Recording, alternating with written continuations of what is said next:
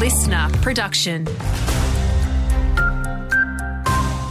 Hey there, Alex Stylianos with you. More than 1,000 Queensland jobs are set to go, with Glencore closing its Mount Isa copper mine in 2025. It's doing so because the current facility is at the end of its useful life. Confusion and caution were just some of the contributing factors in the voice to referendum results, according to a university expert. Associate Professor Marcus Waters, Dean of Indigenous Learning and Teaching at Griffith University, says the dialogue from political leaders and campaigners heading into the polls could have been better. We've got to have faith in the democratic process, whether we agree or disagree with the outcome. That's the cornerstone of our stability. There's a lot of things that need to be addressed, and the people have spoken. The other debate then becomes, was it an informed discussion? And a lot of people would say no.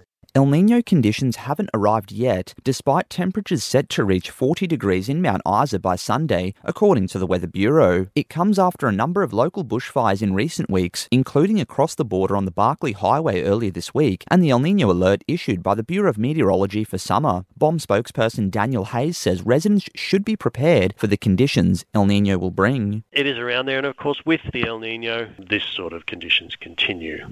So potentially less rainfall this summer season than maybe what we were normally used to, so that may potentially see an increase in fire weather over the course of the season. While we're starting to see more Felice signs, rentals are still getting snapped up quickly, according to the state's peak body for the industry. Queensland's vacancy rate remains tight at 1%, but REIQ's latest quarterly report shows overall rental listings in most regions remains consistent. REIQ CEO Antonia Mercarella says Mount Isa's vacancy rate has risen by 0.2%, sitting at 2.7% for the September quarter. I think universally it is agreed that supply is desperately required so that we can help ease these tight rental conditions, but also enable people to enter home ownership.